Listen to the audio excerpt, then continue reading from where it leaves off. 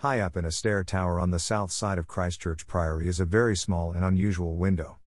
It is, to the best of my knowledge, the only piece of bottle glass in any major church in the country. The story of this window, what it is and why it was placed there make this one of my favorite items in the Loft Museum. The picture shows clearly that this window was made by cutting a corner out of a block of stone. This part of the priory was constructed during the Perpendicular period, and even the narrow windows in the stairwells are quite beautifully made. This one is crude to the extreme. If you look at it, you can see that the left-hand corners aren't square. The window is glazed with bottle glass, which was a cheap second of the glass-blowing industry.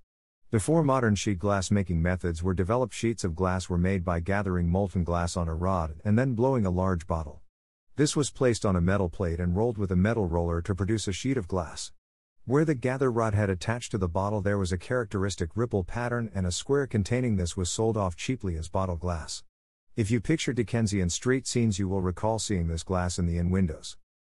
The ripple pattern acts as a lens. The glass was also used in coach lamps that needed to throw a beam, and it is this property that led to this strange little window in the priory stairwell. When the light was lit, it could be seen out to sea. The reason why someone went to all the effort is simple. Christchurch with its harbour was an import landfall for the smugglers, and this light was lit to tell them that there were no revenue men or troops in the town. This light might seem to be unlikely. Surely someone in authority noticed it being installed or in use? Why wasn't it promptly removed? The answers are simple. Christchurch was a small town around 1,500 inhabitants, and contemporary records tell us that some landings involved 400 people. We also know that many of the local men of importance were both customers and backers of the smuggling trade.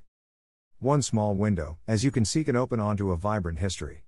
Most stewards and guides at our historical buildings are passionate volunteers.